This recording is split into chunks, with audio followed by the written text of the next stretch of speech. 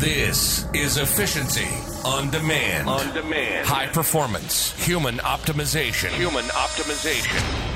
People think hectic, craziness, no time, no fun. Just work.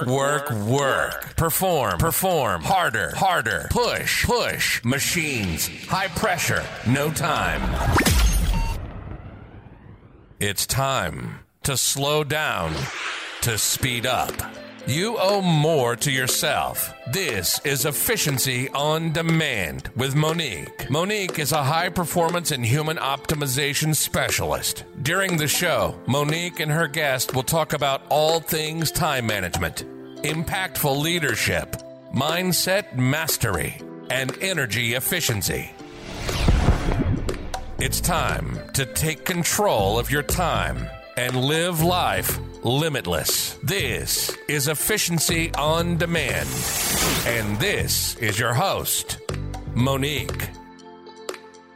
Welcome back, everyone, to another episode of Efficiency on Demand. Today, I have a really, really awesome guest. I'm super excited to have him on the show because I follow him for, I would say, over 3 years for sure. Not that I'm stalking, but you know how it is online. So he's obviously in the online entrepreneurial space, and he's doing a lot of things. But then I think the reason why I followed him was especially for his contributions to online magazines like The Entrepreneur.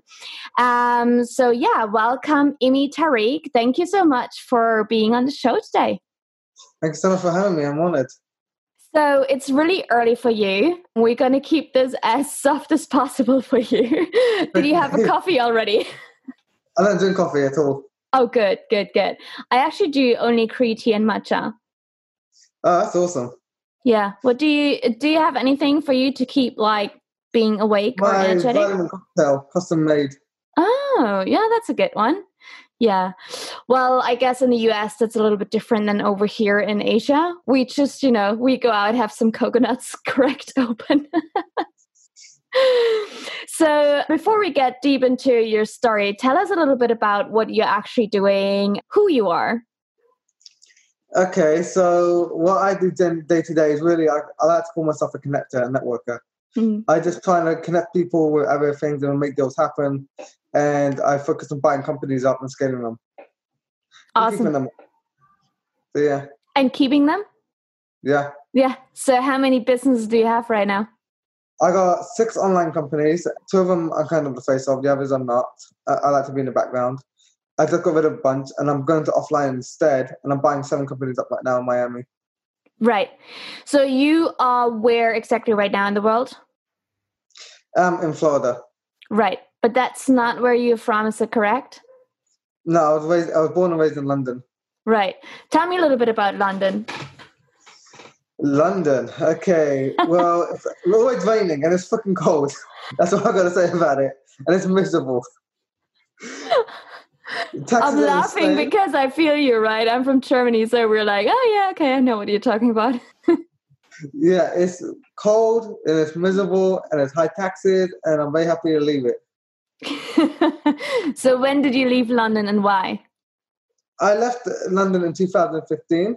Where I was going to go initially was going to Boston to go to Harvard, but I met my wife just before, a while before that, and I started to go to Indiana to be with her. Indiana? How was that? Yeah. Interesting experience is what I got to say. It was an interesting experience, and it was miserable weather as well, in a different way. Because it's hotter than Florida in the summer and it's freezing in the winter, minus 30 in the winter. Right. So tell us a little bit about how you are connecting people and how you get even to like build a network like this, where this is also what you've done with me. Just go out and be like, oh, here are like 20 people that you definitely need to know. And people trust you that much that they'd be like, oh yeah, okay, I want to meet this person as well, What it is I care about my network so carefully and who I associate with, and everything I do is scrutinized very heavily. So when I make a move, I have to make sure that if I'm putting my name behind it, or my decision is going to be for the benefit of others, not myself. I try to stay in the shadows. I like to be in the background. I like to really help others connect and bring the fruition together. Interesting. There's a saying I always have in the media even. If you look at history, especially in Europe, if you look at every single king and queen, because they were the ones who were the ones with the power in the public eye, but the ones who got killed in the rebellions. Yeah. And if you're not the most powerful in the room, you're always the one who's going to die anyway. If you based on history. So I like to be the most powerful behind the shadows, and I like to connect people, and so I can stay safe, but also I can still make things happen in a good way. Plus, I stay quiet. No one knows who I am, and I like that. Yeah. And I love what that. it comes down to is, at the end of the day, it's about win-win for everybody. Yeah. You call it win-win-win, your life is easy. That's the only mentality I have, is win-win-win. Yeah, I totally love that. So let's go back a little bit of how you got started to even get into the online entrepreneurial space and, figuring out your way up to where you are right now. So with the online space, I came over to Indiana, and I basically had no social security number, no credit, no nothing. I lost everything from London, all my credit there, because the currency crashed there. It went from 1.6 down to 1.3 when I moved, about 2 weeks before I moved. So it was the worst time for me.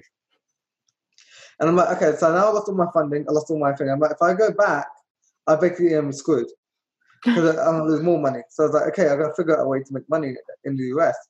And my wife, who was my girlfriend at the time, didn't have any credit either, so I couldn't even borrow that, and I had no connections.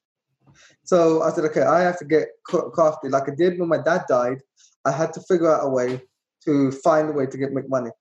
So I said, all right, let's go crazy and go and find the best mentor I could find so he can teach me how to make money. I was actually interested in the online world, or knew that it even existed when I came in 2015. The whole thing was foreign to me. I didn't know what Google AdWords was. That's how new I was to the internet. Like I knew computers, how to use BitTorrent and all of that and fix them, like the technical stuff and even hacking. But you asked me one thing about marketing, I had no idea. Mm-hmm. So, but anyway, Bob, I paid him 50 grand up front and then another 10 grand afterwards. He put me in the online space, and he told me, if I can learn how to drive traffic, I can learn how to make money always. And that was basically my start in the online space. And I studied for 1 year, since I couldn't work because I didn't have a social security number. I studied everything I could for 1 year. Wow. I became obsessed. And I was studying for 19 hours a day, 7 days a week. Because I bought a massive house with stupid bills on it. And 2, we just got married a couple months after anyway. And 3, I had a hunger because I felt like I was missing out on time because I was so focused on going to medical school and I dropped out. I felt like I'm wasting all these years. So I really had the hunger to catch up and go ahead. Right. So you just mentioned that the time when your dad died, you had to already learn how to make money and probably help your family out, I guess. So it wasn't the first time, I feel like, that you had to go through a hard time like that. Is it right? So my mum died when I was 19. My dad was assassinated when I was 20. So I had nothing. I had to figure out how to make money. And I went to get a job for the first day. And I hated it so much, I quit in 2 to 3 hours. Yeah. I'm done.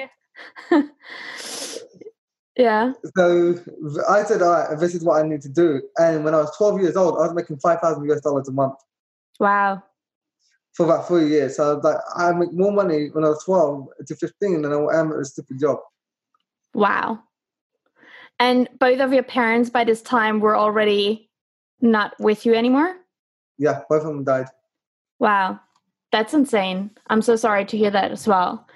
It's okay. So what do you do as a 12-year-old in London then? Well, I was homeschooled, and what I did is I figured out how to fix people's computers and recover their data. And then also extract the viruses and remove them from broken files, repair anything. I became a wizard. That became my obsession.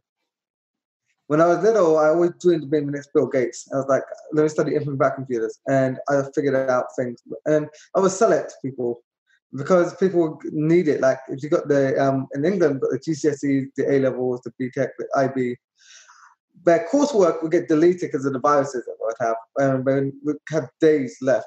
I could figure out how to recover any file in 24 hours. Wow.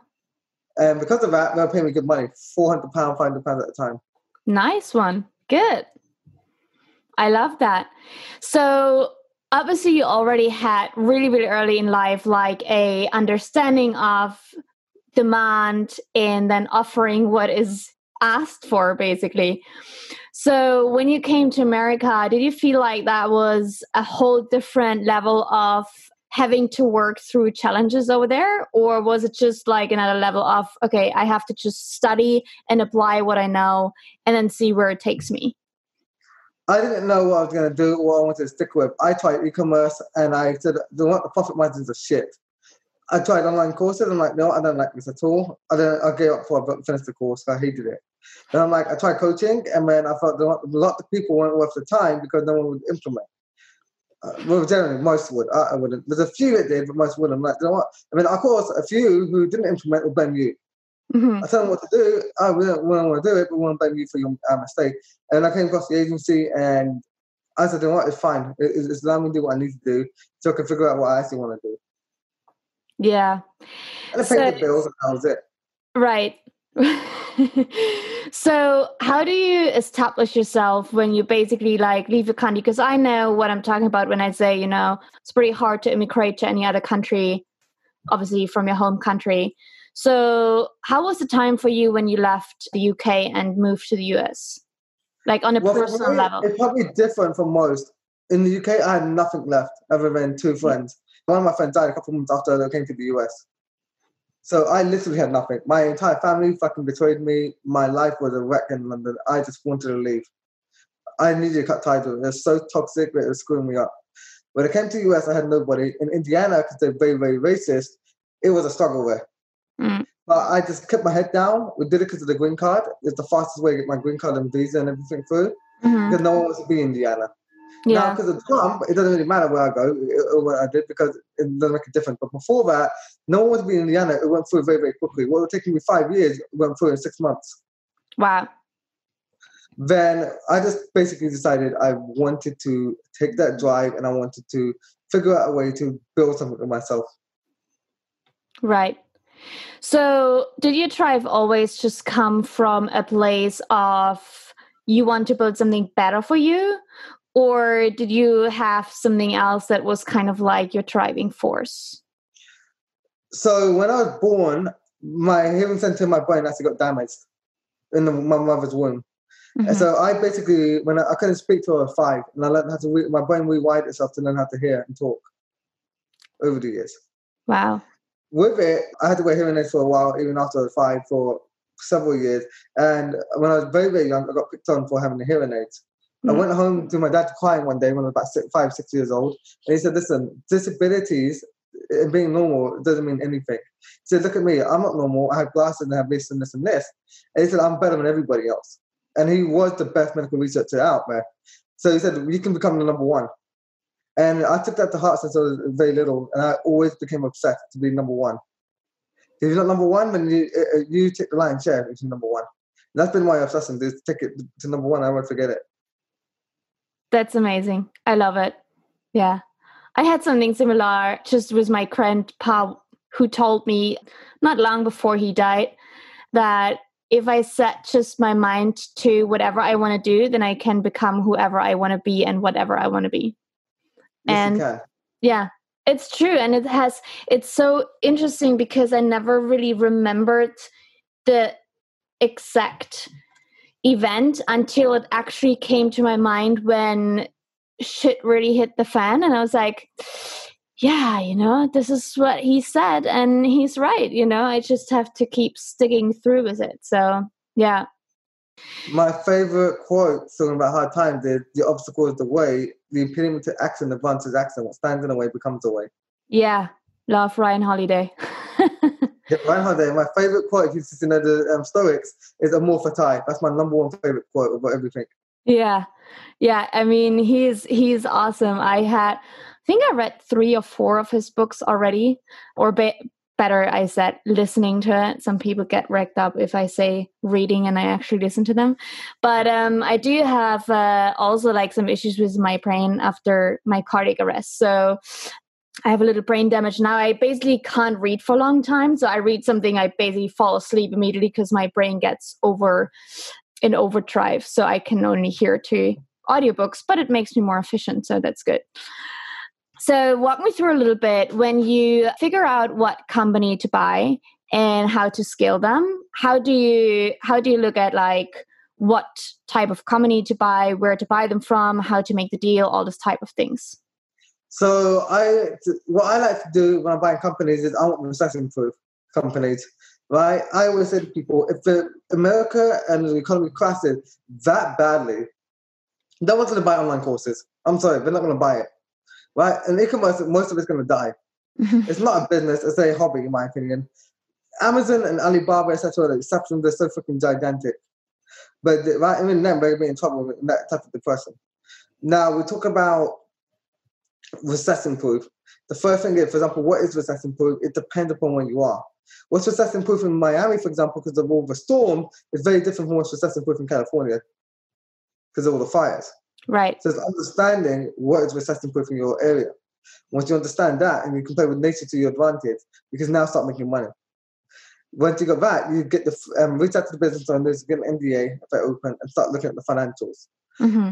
Before I look at financials, I want to see just basic analysis.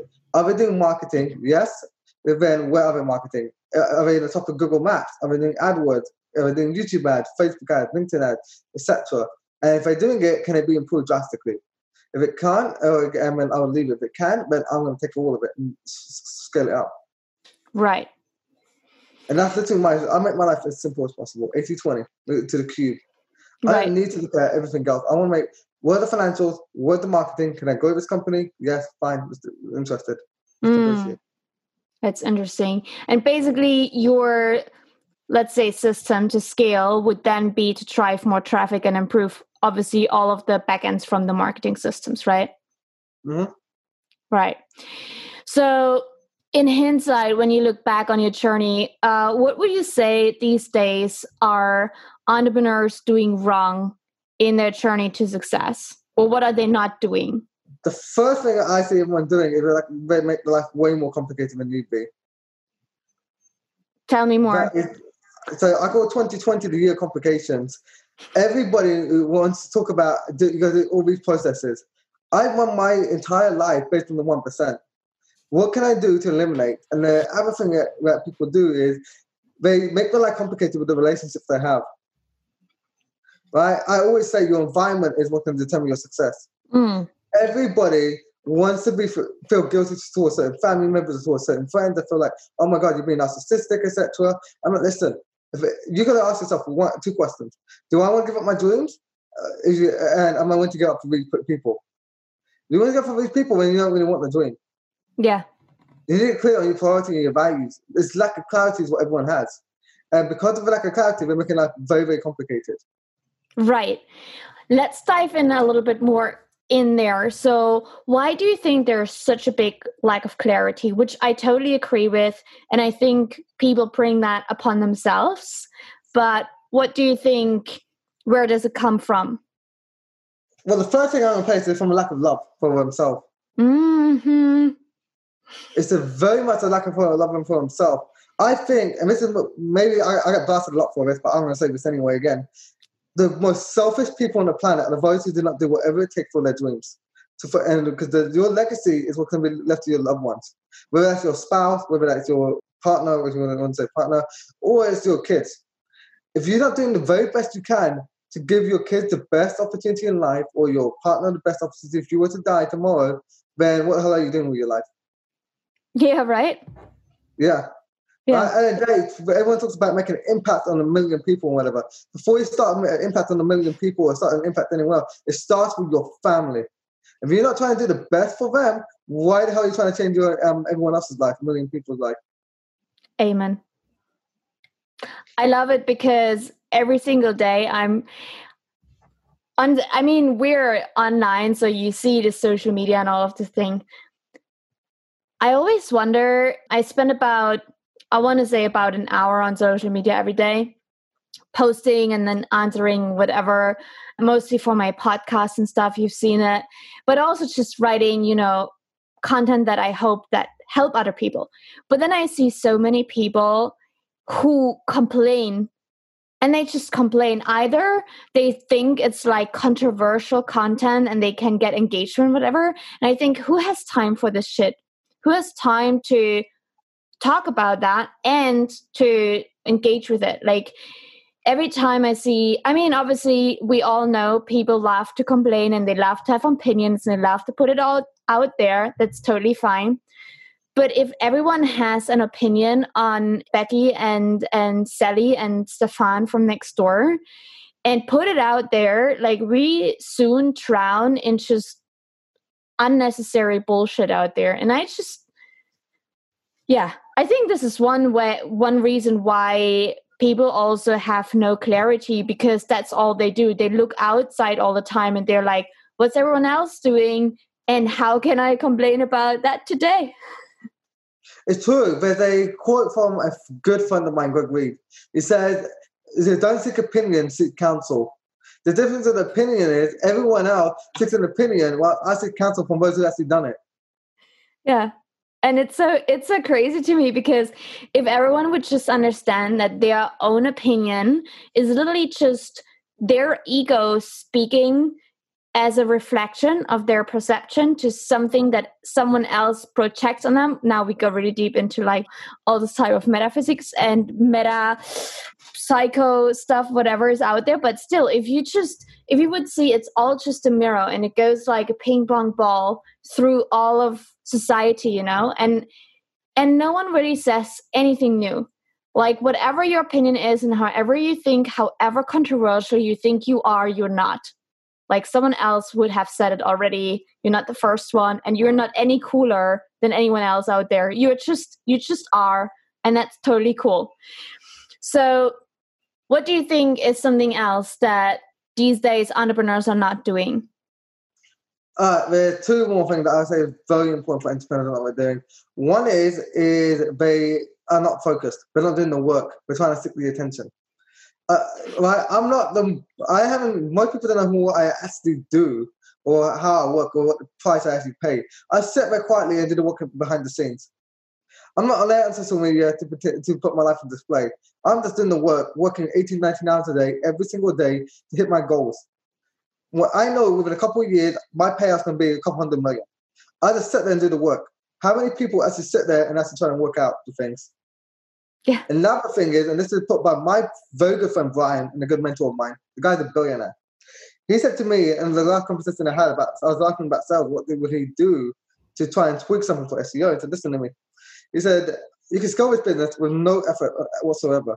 He said, the problem is, you're thinking like an entrepreneur, like a venture capitalist. And the problem with entrepreneurs is, they're fucking stupid, is what he said to me.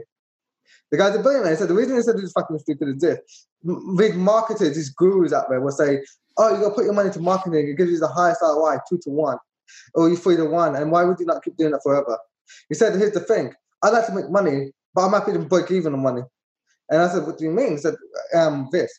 He said, as a VC, as a real estate investor, I play the long-term game. And when I do this long-term game, if I lose money on 9 deals and I break even on the 10th deal, I'm fine with that. Because as long as I keep breaking even until I find that one unicorn, then I can excel everybody. That one unicorn made me multi-billion dollars. And he's like, all I need is one unicorn to change my life. Everyone else is trying to get the profits every single time and win every single time. I'm just trying to make sure that I can break even until I can find the unicorn that can transform my entire destiny. Yeah. And I think this is something, so both of that, what you said is like super interesting. So focus is obviously a super big thing that I'm talking about all the time, that people just don't even know what to do with it. They think that focus is this one thing that you have to either practice, which is true, you can practice it, but it's also this thing that they think it only applies to the way you work. But I always tell the people it's also about all of the things that you don't do. And it's sometimes the things that you don't do are way more important than the things that you do. So as you said in the beginning, like when you talked about this, eliminating all of the shit that it doesn't need to be on your plate, and you don't need to be out there all the time. You don't need to be on social media, whatever. Like you work behind the scenes and you're way more successful than probably 95% than our network.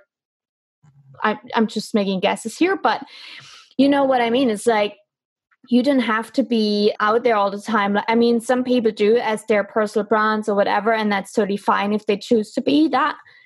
But it's not a necessary thing, right? It's just one more thing added on the plate. Yeah, and there's another piece of advice and quote from a friend of mine who put it on Instagram once, and I told him it's the best piece of advice I heard this year. Actually, probably the best piece of advice I heard in the last 18 months. He said, I don't care if I'm the smartest person or the dumbest person in the room. Everyone wants to be one of the smartest people in the room. All I care about, he said, is but I'm around the people who hold me accountable. That's the other thing. Yeah. I care about the room of accountability. I could be the smartest and not be held accountable, and I could fail.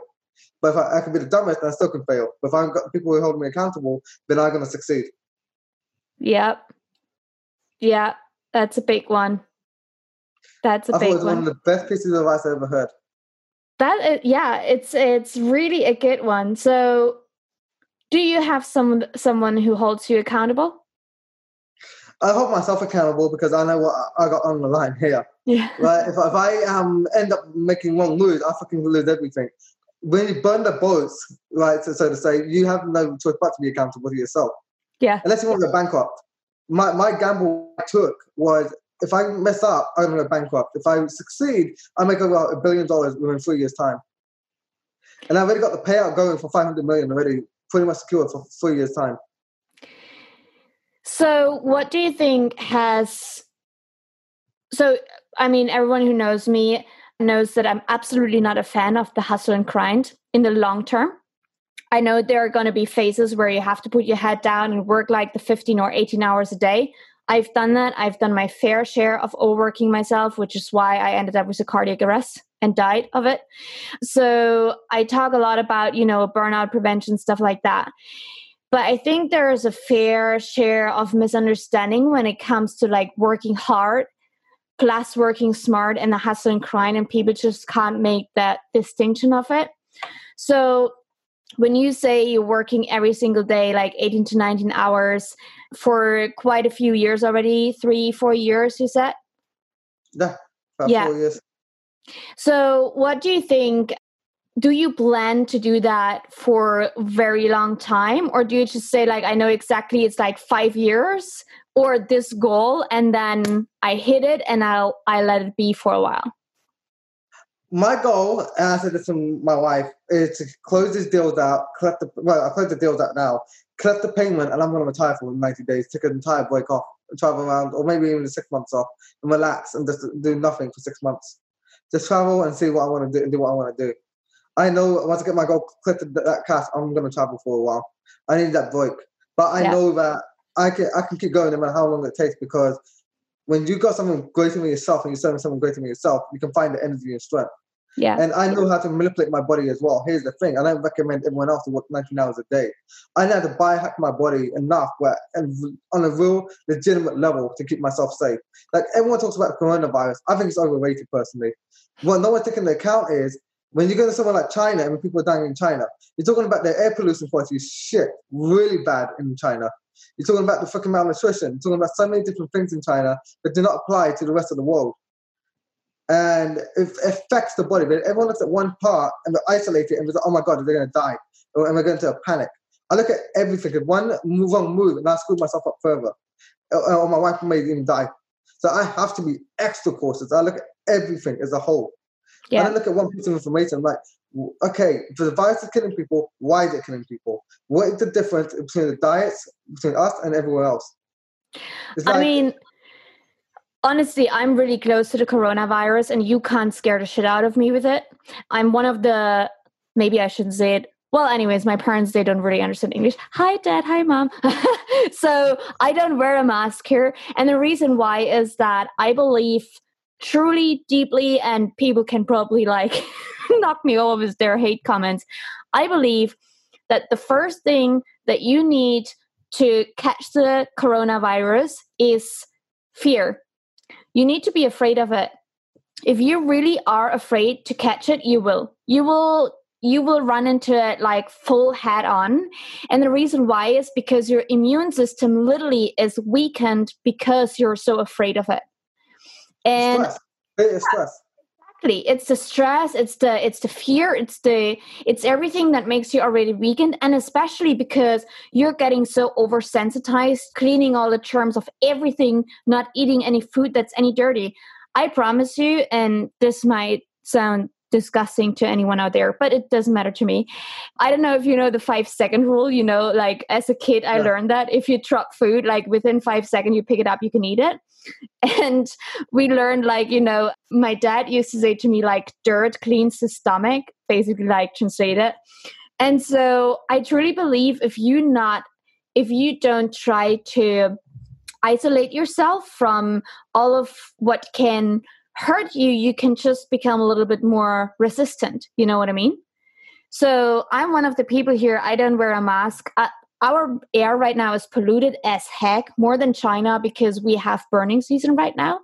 So that means like forests and rice and crop fields are burned down, and literally you can't even sometimes see the hand in front of your face. And so, but as you say, like if you believe, or if you open yourself up to the possibility to catch this virus, you will. And I'm pretty sure I won't. Like, I'm very confident that I'm just going to walk out of here and be safe. Yeah, but I think also people don't think about a lot of things. Like, for example, you talk about viruses and opportunities in the mind. You attract what you think about all the time because it's energy, right? And you're going to bring in more. When you start thinking about what you don't want more, then you start bringing that in. Like, I don't make enough money, well, I start thinking about not making even more money, and the money's going to start going out faster. True. I always say, change the question. How can I make more versus I'm not making enough? How can I make more? Yeah, exactly. It's the same as like with this complaining and everything. You complain about other people, you will keep seeing all of the things that like crack you up, and you're just gonna complain more and more and more. But I just keep focus. Like I said, put your focus into where you want to go. For example, another thing is clarity again. The reason I created my goal system is I don't think people. Tony Robbins says you overestimate what you can do in a year, but underestimate what you can do in a decade. I really think people underestimate the work that they need to do to get anything they want. And the right plan. For example, as it comes to clarity, I like to use 49 days to hit my goals because they're 777. Yeah. And it makes sense completely every single time because I laser focus on each area of life, one goal for each area of life, and to break it down into the absolute simple steps. And you can get anything you want. It's focused. And when you focus on whatever you want, it expands. What you focus on expands. Yep. Amen to that. I built a whole system around this whole reverse engineering of goals and breaking them down into the smallest piece of thing you can do and whatever. And this is what I use as well for my clients and everyone out there. So yeah, I love that. As you said, what you focus on expands. I love that. So before we wrap that up, I have 2 questions for you. Go ahead. First of all, what does efficiency mean to you? Okay, so someone put it to me very beautifully. Productivity is bullshit because it means getting more. You to do more, and it depends upon you. So efficiency is about getting everyone else to do the stuff for me. I love that. Yes, all the way. And so, if you would have to start over, but you would know everything that you've done before, which would be the 3 things that you would keep repeating in order to get to success again? Master sales in a way for the books I know, certain sales books. It's focused really on the creating ways. Actually, don't forget. I don't know reframe that. Understand the buyer's process is what is the first point. Everybody tries to sell through the sales process. I make people want to buy. For example, when I talk about the buyer's process, the only objection to sales is I don't think this will work for me. I always say this to people: why do marriages or relationships break up? It's because the marriage or relationship no longer works for them. When you're buying a house or want to move to a house, it's going to work for you in order for you to buy it. And when you buy a car, it's going to work for you. It's not going to work for you. It's that simple. Yeah. You understand that? This is objection. My first thing is focus on understanding why it doesn't work for people. My life will be a lot easier. What's a favorite book in that regards? Do you have one to learn that? I got the No Attitudes about how I don't think this will work for me. That I came up with myself, but in terms of a favorite book in sales, I would probably say Exactly What to Say by Phil Jones. Oh, good one, yeah. Because I like using the words like "What makes you say that?" It's my favorite adjective handle. I like that one. Yeah, cool. So that's the first piece of advice I would probably give myself. The second piece, what would I give myself? Well, get publicity. It's really changed my life, made my life a lot easier. Get it faster and easier. And apply to all those stupid columns a couple of years ago versus now. Yeah. Because if I applied to Inc. 3 years ago, I would have been in guaranteed. Now I have to make my life very difficult to get in. Right. Just before all the fucking bullshit they were giving me, just to get bloody publisher. So honestly, I say get publicity ASAP. But here's the thing, when I say publicity, I mean trying to get contributor accounts. That's where the money is. All my deals have become as a writer, not through the features. The features may have got my trust and open doors, but the contributor accounts open doors to the wealthiest community on the planet. Right. That's the second piece of advice I'll give myself. And then the third piece of advice I'll give myself is focus on clarity. Yeah, all the way. Because I struggled so much with clarity for probably about 2.5 to 3 years. And then I realized how I can make my life way faster and easier. Right out of that. Imi, it's been amazing. Please tell everyone where they can find you and follow you so that everyone can get as much from you and from your story as I've done in the last 3 years. Thank you so much. You can follow me on Imi Tarek on any of the social media platforms on there. Amazing. And as you know, people, we're going to link up everything in the show notes below. If you haven't followed me, it's at Secret Weapon to Efficiency on Instagram and, our Efficiency on Demand podcast page. Please follow Imi. You will not regret it. I promise you. And you may as well be able to join his network. You never know if you bring some value to him and his friends, I guess. Well, Imi, thank you so much. I hope you have a wonderful day. And I hope I can, bring as much value to your life as you did to mine. Thank you so much. I really appreciate you. You've been listening to Efficiency on Demand. We hope you've learned about your ultimate potential, how to control your time, how to create some clarity in your crazy life, and how to live life limitless. If you haven't already, make sure to subscribe to the podcast. And please follow on Instagram at Secret Weapon to Efficiency. We'll see you next time on Efficiency on Demand with Monique. Remember, slow down to speed up.